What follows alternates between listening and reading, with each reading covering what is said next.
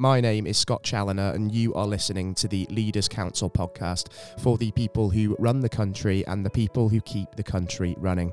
As regular listeners of our programme will know very well, part of our mission here at the Leaders Council is to bring you a variety of distinct perspectives on leadership. And this often comes from those leaders out there that have gone out there, got up every morning and made this country work. And to this end, we're joined on the programme today by Sarah Palmer, the Chief Operating Officer at what was once known as the International Association of Bookkeepers, having recently undergone a rebrand to now become known as the Institute of Accountants and Bookkeepers. Sarah, a very warm welcome to yourself today, and by all means, thank you for joining us on the programme. It's a real pleasure having you with us. Brilliant. I'm delighted to be here. So. Yeah, likewise, Sarah. It's fantastic having you with us as well.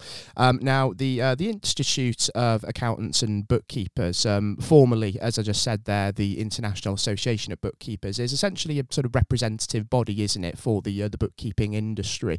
And I just wondered, just initially, just for those that might not be familiar with you, what sort of work is it that you sort of do day to day, and what was the sort of motivation behind the name change, if that makes sense? So the Institute of Accountants and Bookkeepers, we still have the same abbreviation, so we're known as the IAB as well. We are a membership organisation for financial professionals. We have a UK membership base, and we also have an international membership base too. We provide anti-money laundering supervision for those offering professional services or financial services to the general public, and we are also an awarding body, so we offer regulated qualifications to the sector too. So what the organisation is coming up to its 50th year next year, so we've got lots and lots planned for that, so please keep tuned, and hopefully we shall be back on the programme discussing that further. But really what we felt was the membership base has changed over time, and we were actually attracting an awful lot more accountants, and the bookkeeping profession is becoming more professional. And we actually felt that the change in name reflected who we are and what we offer is more representative of what we do. So, and it's a step forward into our 50th year and hopefully another 50 years of success. Yeah, absolutely. And of course, your role is to represent your members, isn't it? And given the sort of the proliferation of accountants that are joining the IAB, I think it's only right that we discuss some of the things that are really concerning that corner of the industry at this point in time, particularly so around sort of financial regulation on the show today. Because if you ask sort of people from the sort of different parts of the finance industry, they may often complain that the sector is over-regulated and therefore there are sort of an increased number of infringements, and obviously consumer credit would be a very good example of that, for instance. But as bookkeepers and accountants, you're actually in the unique position of being outside of most regulations, meaning your part of the industry needs more regulation, if anything, doesn't it? Yeah, absolutely. And I think what's probably misunderstood in the general public is that the word accountant is not protected. So actually anybody can set up, and I think that's fundamentally wrong. Last time we met was at the Leaders Council at the round table, and Lord Plunkett was there, and he actually expressed surprise actually that the accounting profession is the only major profession that isn't audited, and I totally agree with that. I think it's been ignored by multiple governments or successive governments just because of that general misconception, I think, with the general public. I don't think it's understood that anybody can walk out tomorrow and set themselves up and call themselves an accountant, and I think that's quite detrimental to society. It's quite shocking, isn't it, that I have had sort of no accountancy training whatsoever, and yet if I wanted to, I could literally set up an accountancy practice from my own house and then go and actually sort of work in the industry. And the risk of that, I suppose, as well, is that these people who sort of aren't as professionally trained, they can very easily go and offer lower rates and actually sort of undercut those accountants that, you know, are actually fully qualified. Oh, absolutely. And I don't think the size of the problem is recognised either. So there is between 35 and 40% of people offering financial services to the general public who are unsupervised in any way, shape or form. And by that, currently, really it's the anti-money laundering regulation that's driving people to become members of professional bodies like the IAB. And there's an awful lot of people operating outside of that. So while we're able to keep our members accountable, we ensure that they're qualified, so they're actually able to offer the services they say they do. They're insured. I mean, we also ask our members to be DBS checked as well. So we have quite a high degree of integrity with our membership base. But there's not. What I would like to see in the industry is HMRC raising their enforcement profile, because while those people who are operating compliantly, and they obviously incur extra costs by doing so, there's a huge amount of people out there who are operating outside of the professional bodies, and that's really what needs to be addressed with the regulation of the industry. Why do you think that it hasn't been addressed up to now? And you mentioned, of course, Lord Blunkett was surprised at the Leaders' Council roundtable on this very issue, that accountancy isn't protected, isn't audited. So, do you think a lack of awareness is largely to blame for this?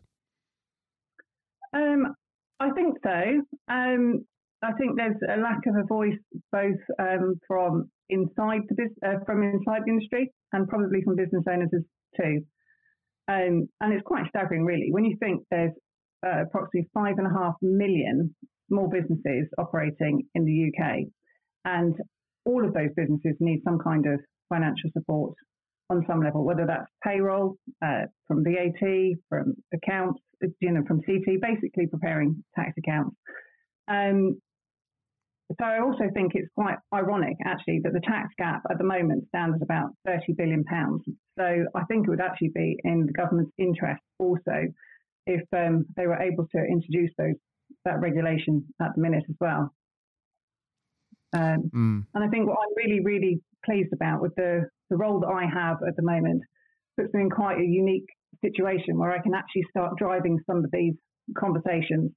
When we sort of look at regulation at the moment, sort of by and large, do we think that it's sort of too reactive rather than proactive? Because it seems to be the case that problems arise and then regulation sort of comes in to address it, and it's almost kind of too late to actually sort of deal with the problem that's there. So how do we think we go about kind of changing that approach?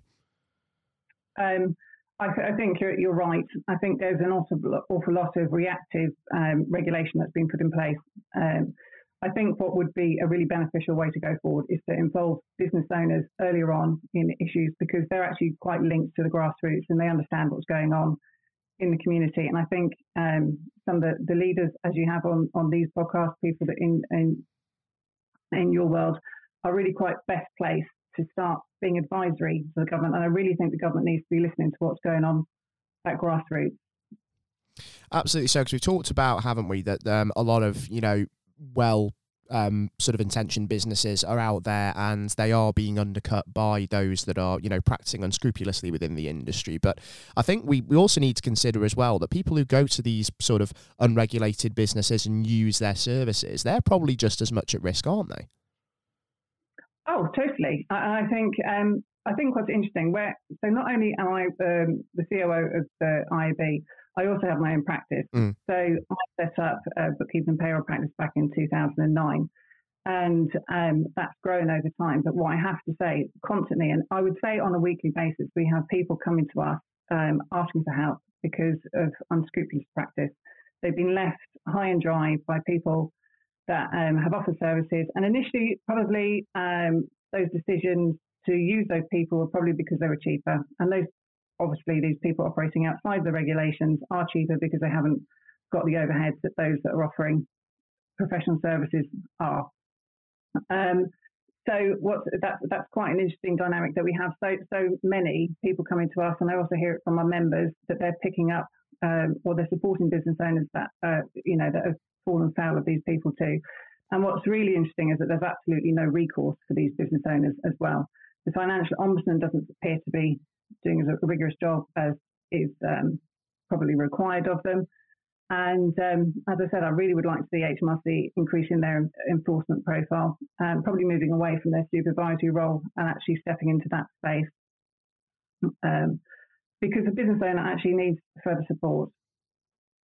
I think what's quite an interesting concept, though, is that for a period of time as well, between 2012 and 2017, I worked for an Australian company as well, Pure Bookkeeping.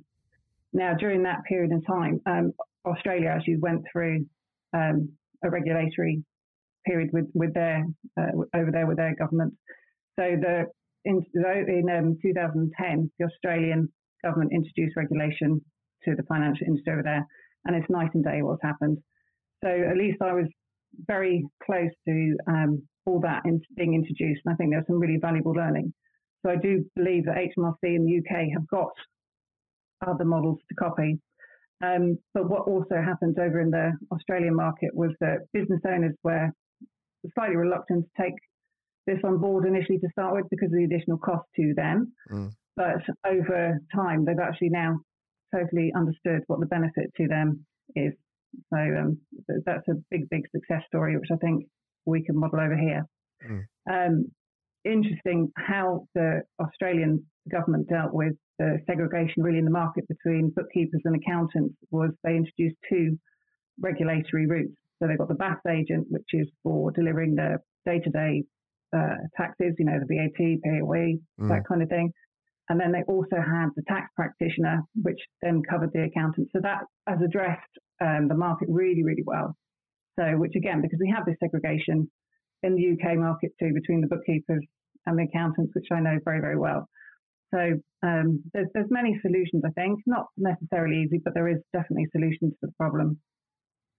Certainly, and there are models there to follow, as you mentioned there, and it's important that any kind of new regulation kind of needs to be tailored to the individual corners of the industry, the individual businesses, doesn't it? Because one size clearly is not going to fit all when it comes to accountants and bookkeepers. I mean, there has got to be some sort of flexibility there, hasn't there? Oh, absolutely, absolutely. And as just as well, just going back to what you said about HMRC, I think this is obviously a good thing to touch on, because there is a perspective out there that it's kind of almost doing two things at once, isn't it? It's trying to partially regulate, but also partially enforce. And as a result of kind of taking on sort of both roles, it's doing neither rigorously enough, isn't it? So obviously, of course, do feel free to expand on what kind of regulations you do want to sort of see put in place. But obviously that is something to consider, isn't it? That maybe HMRC does need a little bit of help in enforcing this. I think that's very true, and I think I'm very privileged to be in a position where I can actually. Currently, I'm in consultation with HMRC and the Treasury about how this could actually be approached. And what's really great to see is in the last few weeks we've had some of the other professional bodies as well throw their hat into the arena too.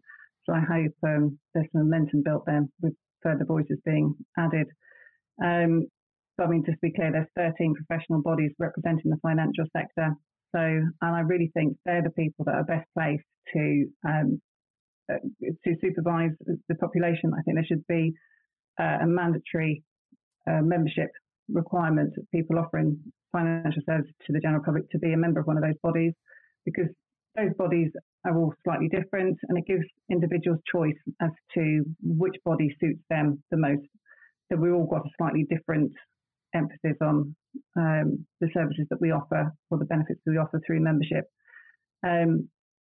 I think there's plenty of regulatory bodies within the field, for instance, OPBAS, and I think their scope of work could be expanded or repurposed.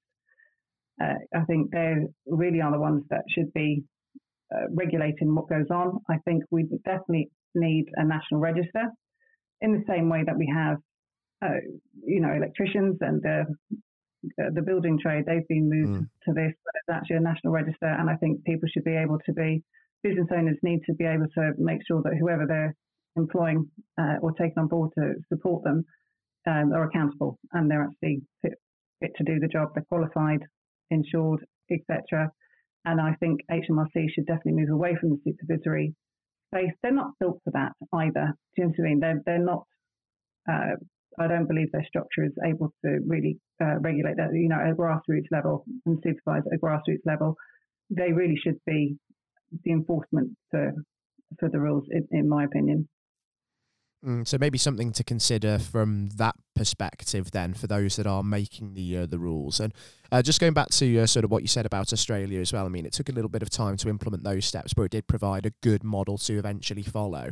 Do you think that the appetite is there across the industry, you know, for the changes that are needed? And do you think that if we were to go down that route in the UK and sort of replicate that kind of model, do you think we'd see something similar in the sense that this could take sort of quite a while to sort of really come into sort of full effect, as it were? I do. The way they introduced this in Australia was that they had a 2-year almost amnesty, if you like, just to ask people to come forward. There was a huge amount of publicity and education really directed at the business owners as well, which I think we need to have. I think we need to go to some wider bodies that actually represent the business owners, just to educate and explain the purpose for what's going on. There's a lot to be, a lot to go on in that space. It is, isn't it? It's going to be a work in progress. It isn't going to be a quick fix. There needs to be a lot of discussions with the industry. There needs to be a lot of discussion about sort of who is responsible for the enforcement and also for the advisory side at the grassroots level. So there is plenty to consider on that front.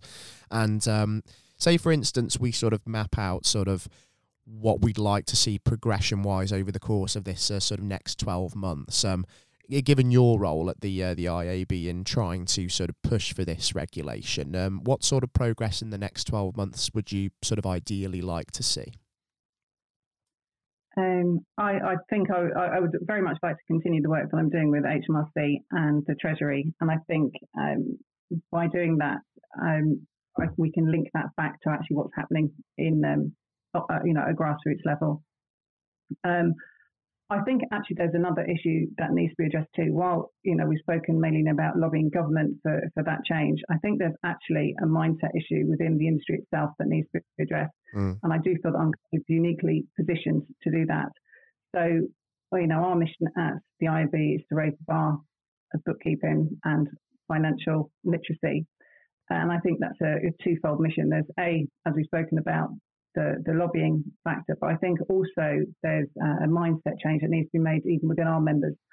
I think there's very much a conception that there was a cottage industry, and I think all our members need to be moved out of that space, and they need to raise their own way of viewing themselves. They are business owners in their own right too, and they are offering professional services. So there needs to be an element where they are raised too. So I suppose the work that I do at the IAB is twofold. So not only is it the lobbying, it's also trying to raise the mindset of those individuals too. And again, let me just find I'm comparing this back to Australia, but I think it's a really, really good model. I mean, in the UK, some of our bookkeepers charge between 15 and £30 an hour, whereas the equivalent now in Australia, they charge £60 an hour plus. So there's a real uplift in the quality of the services that are provided and how people position themselves. Somebody who's earning £20 an hour has a different mindset to somebody who's earning £60 an hour. They start respecting themselves more. They start respecting what they do. Their whole professionalism increases. And I think that needs to be targeted as much as HMRC. So I think we all need to work together to raise the bar of financial literacy in the UK. It's fascinating, isn't it, that there's some undervaluing of the industry, let's say, but it's almost kind of self-inflicted. I mean, usually when you're talking about sort of an industry status needing to be sort of heightened, like for instance the care industry, it's usually external factors that have led to it being sort of looked down upon. But it's almost kind of been, as I say, self-inflicted with the accountancy profession. I mean, it's like perhaps they sort of undervalue the work that they do, and maybe that is a barrier to sort of raising standards even higher. And again, I mean, when we sort of look at a comprehensive strategy to regulate the industry and sort of stop unscrupulous practices, I mean, that is something certainly that does need to be looked at. Yes, I do think it does. And I have an absolute pet hate I've had members say to us that they've given away, well, they haven't charged business owners through the pandemic for certain services that they've provided, and that drives me insane because, in essence, they're undervaluing what they're doing, and by giving services away for free, they're actually devaluing the industry as a whole. So I don't think that's right. But that's me. Exactly right. And let's hope that we do see sort of the change that we need to see within the industry over the course of the next 12 months. And I do think it would be fantastic, actually, Sarah, to sort of readdress this and welcome you back onto the programme in future, just to see what kind of progress has been made over the course of a few months. And just for anybody as well who is interested in what we've discussed today and wants to look a little bit more into the IAB and the work that Sarah does, I think iab.org.uk is probably the best port of call, isn't it, Sarah? Yes, that is. Yeah, and you'll find us on social media sites too. So please follow us there. Yeah, fantastic. And of course, the recent rebrand as well. The International Association of Bookkeepers becomes the Institute of Accountants and Bookkeepers, just to reflect those industry changes. We are certainly in changing times. And if you are, the head of an accountancy practice and you do have any comment to leave on some of the issues that we have discussed today, then you are able to do that via leaderscouncil.co.uk/contact-us to leave that comment.